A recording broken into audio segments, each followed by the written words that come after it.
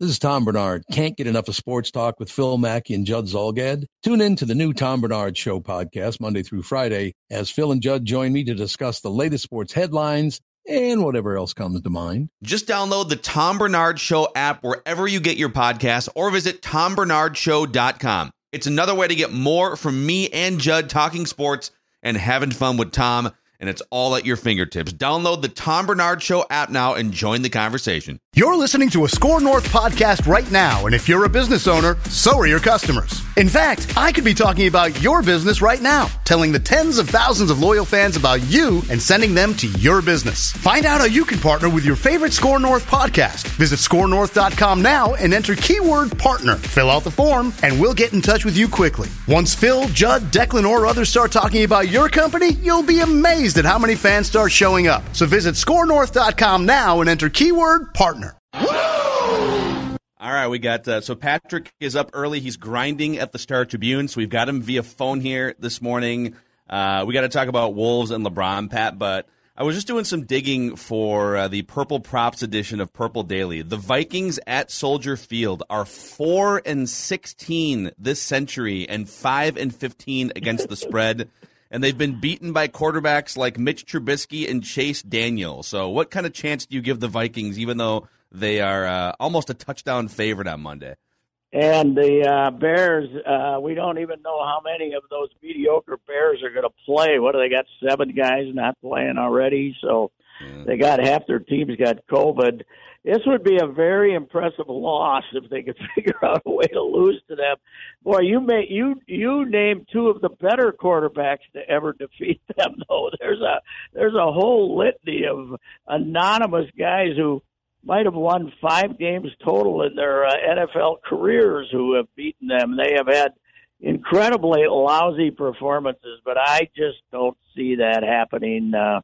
I think the Bears are pretty much no Nagy's gone. They don't have a lot of their players. They're probably more worried about COVID than they are winning the game. But who knows if they to me, the first sign was when Khalil Mack a month ago decided to have surgery instead of stick around for the death march to the finish for that team. And when that starts happening, teams have pretty well given up. So I can't see him losing, but you go down there and turn it over a couple of times, who knows? Yeah, I forgot about the Jim Miller game on September 8th, 2002, a 27-23 come-from-behind victory over Dante Culpepper and company. Yes, but there's, what's the name of the one guy that, he was a younger quarterback that there's a Hutchinson in there somewhere. Chad Hutchinson. I don't think he started 10 games in the league. I would be very shocked if he did. He was kind of a big arm guy that was, not really a qualified football player, but they lost that one. When was Chad defeated? When was that one? I don't know. I'm sifting through the Rex Grossman era here. I'm trying to find the Chad. Oh, there it is. There it is. December 5th. Wow, look at this. It's almost 17 years to the day here. December 5th, 2004. It was a 24-14 win by the Bears, and Chad Hutchinson went 18 for 30, 213 yards, 3 touchdowns, and no interceptions. And that was Culpepper's great year, too. That's what Culpepper was could have been the MVP of the league. And they still managed to only score 14 points in Soldier Field and get beat by Chad Hutchinson. So, yes, there's no doubt that they have had more ignominious defeats in Chicago than any other place, because the Bears really haven't been that good in this whole century. So, yes, but I still think this would be a noble defeat, don't you, with the Bears having all the problems they have, and I think they're like out of running backs, and it's a mess down there. It'd be hard to lose. But you know what? I was flipping channels last night during the local news, trying to get a sportscast, and I saw an interview with Kirk, and one of those happy gee whiz, golly gee interviews of his. Oh, he just makes my skin crawl when he's doing those things. I can't stand that. the gee whiz Kirk guy, drives me nuts. I got a How did you feel when they lose to the Lions and Kirk Cousins? I can't remember if we talked about this, but he's going around shaking hands and congratulating all the Lions players and giving them half hugs. Or would you rather have seen the Tom Brady first of all, Brady doesn't lose that game, but the Brady exit into the tunnel? Would you rather have seen that? Well, Tommy Kramer ripped him on Twitter, and so did I. So that was a tie there. That drove me crazy. The Lions couldn't get away from him. They were trying to celebrate themselves. They couldn't get away from Kirk. Happy Kirk, the loser. That one drove me nuts. But his gee whiz interviews just, Kirk, come on, you're an adult. You're 35 years old. Act like an adult, for God's sake. I think it's funny that he's starting to clap back at the media now too in these press conferences. Like he likes to pick on Chris Thomason from the Pioneer Press. Yes. I think Thomason asked him whatever. I think it was after the Lions loss. Did you feel like you guys need to win out in order to make the playoffs? And he just claps back. Well, what do you think? You've done the math. What do you think? And I don't know. He's got a weird personality.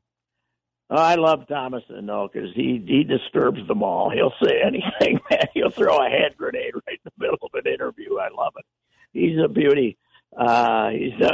He's causes probably a lot of interviews to come to an end there, and he drives them crazy by all accounts. But that's good. Every team needs one of those guys, don't you think, to stir them up a little bit? Yes, they totally do. Pat, we Phil and Judd and ourselves caught quite the fire with the idea that if Pete Carroll could be the next head coach of the Minnesota Vikings. Carroll, obviously 70 years old. If the Vikes moved on from Zim and the Seahawks moved on for Pete Carroll, what would be your gut reaction if the Vikings made Pete Carroll their next head coach? My gut reaction would be, and I got a lot of gut here to have a reaction with. My gut reaction would be, no chance it's happening. Pete is done. It's a 40-year-old guy. The P.J. Fleck has a better chance to be the next Viking coach than Pete Carroll. Yeah. I would say somebody of that ilk would be their next coach. It could be a 40-year-old guy, maybe not an over-the-top college coach. I think Urban Meyer might have ended the college coaches hiring for a long time, but I can't see it happening. But Sid would rise from the grave to come back and cover that because, of course, when Denny got fired, Sid interrupted the press conference to scream at Roger Hedrick for not hiring Pete Carroll as Denny sat there as the second African-American coach in NFL history. Am I right? The second ever, I believe. I think so. And Denny had to sit there and listen to Sid rant about how he was told they were going to hire Pete Carroll. So he would be very happy to see Pete get the job. But I think running up, you know what we've discovered? When you don't really have great talent running up down the sidelines, being a cheerleader doesn't really work. And that was Pete's number one strength, both at Southern Cal and with the Seahawks. You know what the deal breaker is going to be when his agent's negotiating some sort of Fox TV contract and they get to the end of the contract and now your client is not allowed to chew gum on the TV set. Is that going to be a deal breaker problem? He does enjoy that. That's for sure. So all right. He's got no chance. All right, so you're covering LeBron and like three teammates who don't have COVID against the Timberwolves tonight, Pat. LeBron James, 37 years old. He's putting up like 25, 30 points a game, and he's once again doing it with, I don't know, a half-baked roster that he, by the way, pushed for all these old guys to be teammates with him, and now he's battling to stay above 500. But Wolves versus LeBron. They moved the game back too to 9-10, so I'm really more just writing a LeBron piece about. It's funny. I was looking back, man. The year there, and when he was a younger player, and he kind of quit in that series on the Cavs. He was pouting, and that.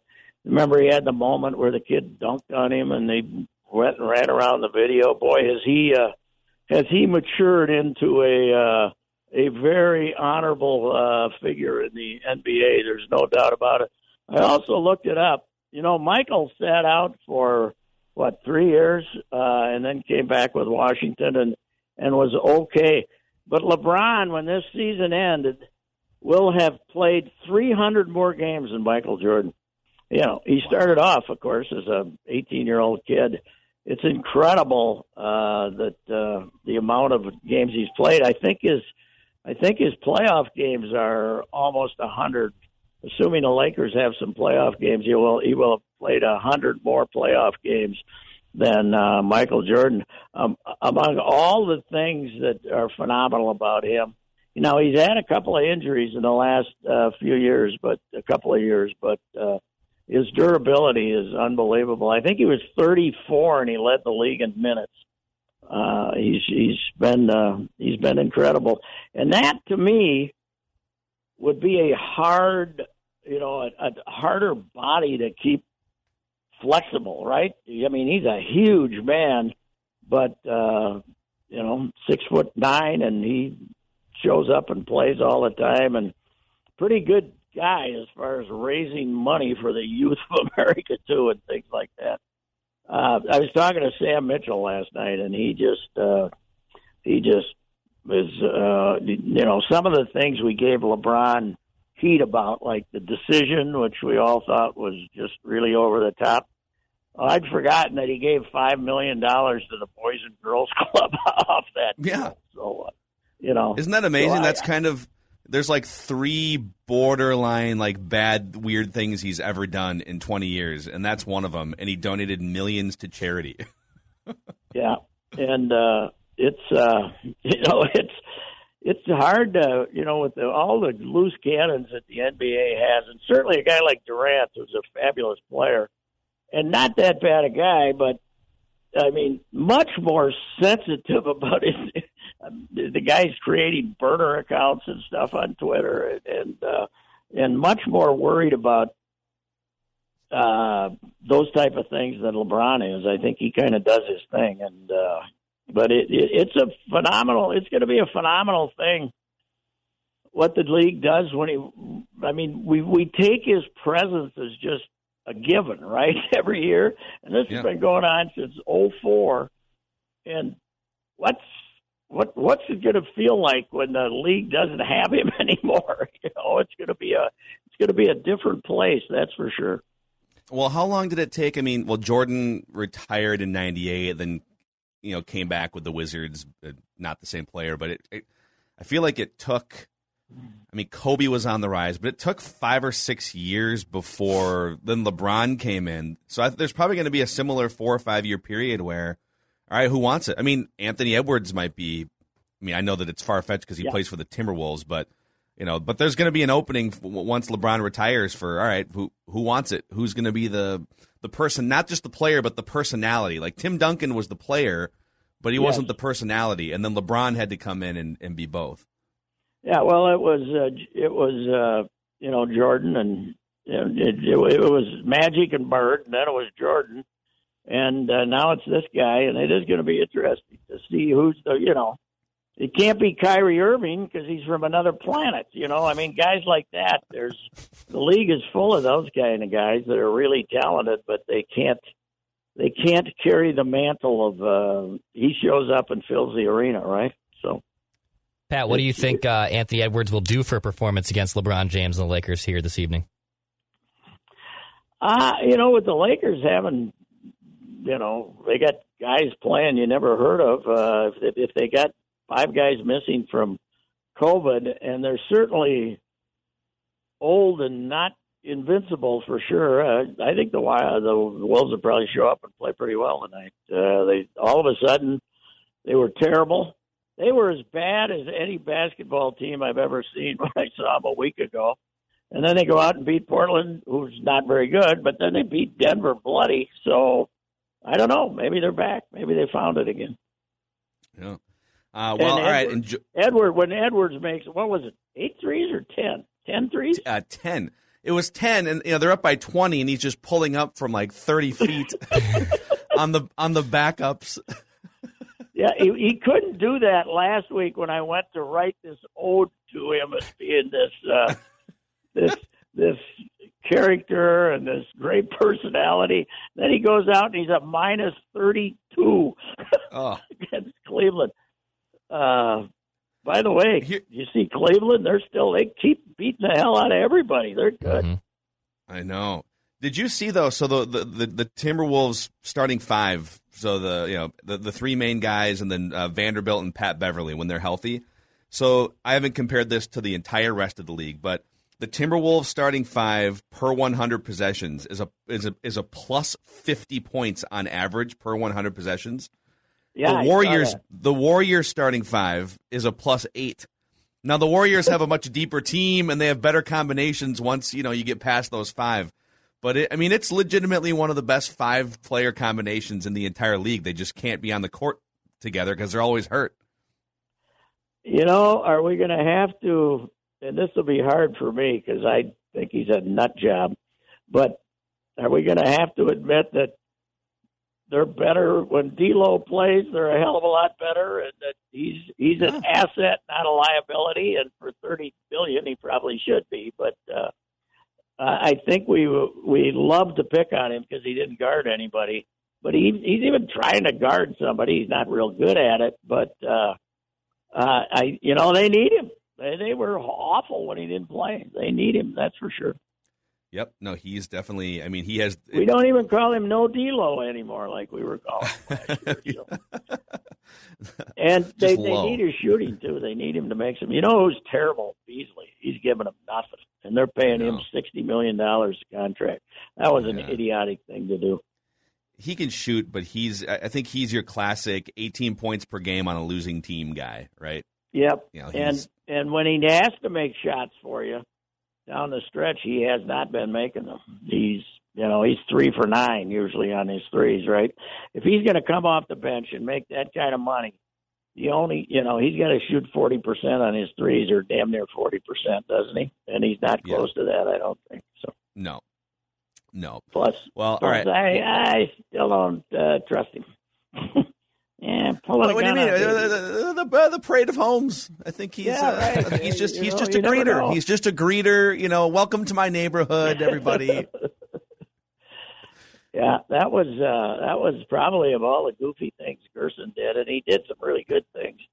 Was as far as on the court was signing this guy, giving that guy the contract. I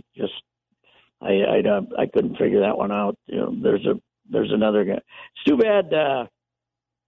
They also have the problem with teams not guarding Vanderbilt, which can make things difficult for Cat. We'll see how that's handled in the long run. But Vanderbilt can't make a shot, which kind of hurts them a little bit. But they got to have him out there defend and play rebound.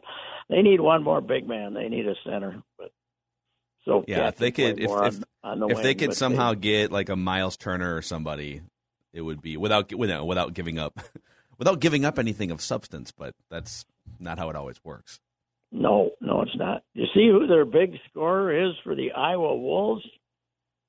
Canyon Berry. Oh, really? Rick Barry's grandson, I believe it is. Is he shooting underhand free throws? I don't know, but he'd be smart if he is. The old man only made about 93%. People might have laughed at him, but they all went in. Yeah, I can't believe no one. They tried to get Shaq to do that in like the late 90s or early 2000s. He's like, I'd rather shoot 32%, but look like a man. Yes, okay. That's exactly right. They would. Wilt tried it for a while, and then I think he lost his dignity and wouldn't do it anymore. My father, when I had a court in the backyard, would always come out, and, when he came out, it was for a 3 free throw contest, and he would shoot him underhand and beat me every time. Because I would. But he looked like a wuss.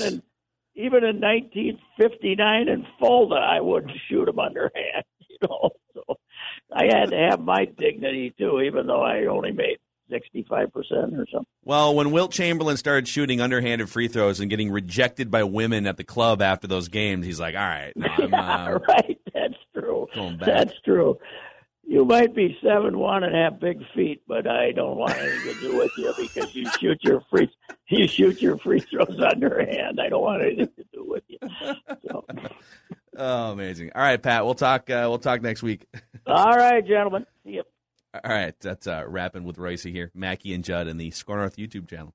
This holiday, whether you're making a Baker's Simple Truth turkey for 40 or a Murray's Baked Brie for 2, Baker's has fast, fresh delivery and free pickup, so you can make holiday meals that bring you all together to create memories that last. Baker's, fresh for everyone. Free pickup on orders of $35 or more. Restrictions may apply.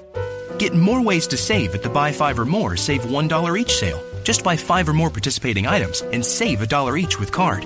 Baker's, fresh for everyone.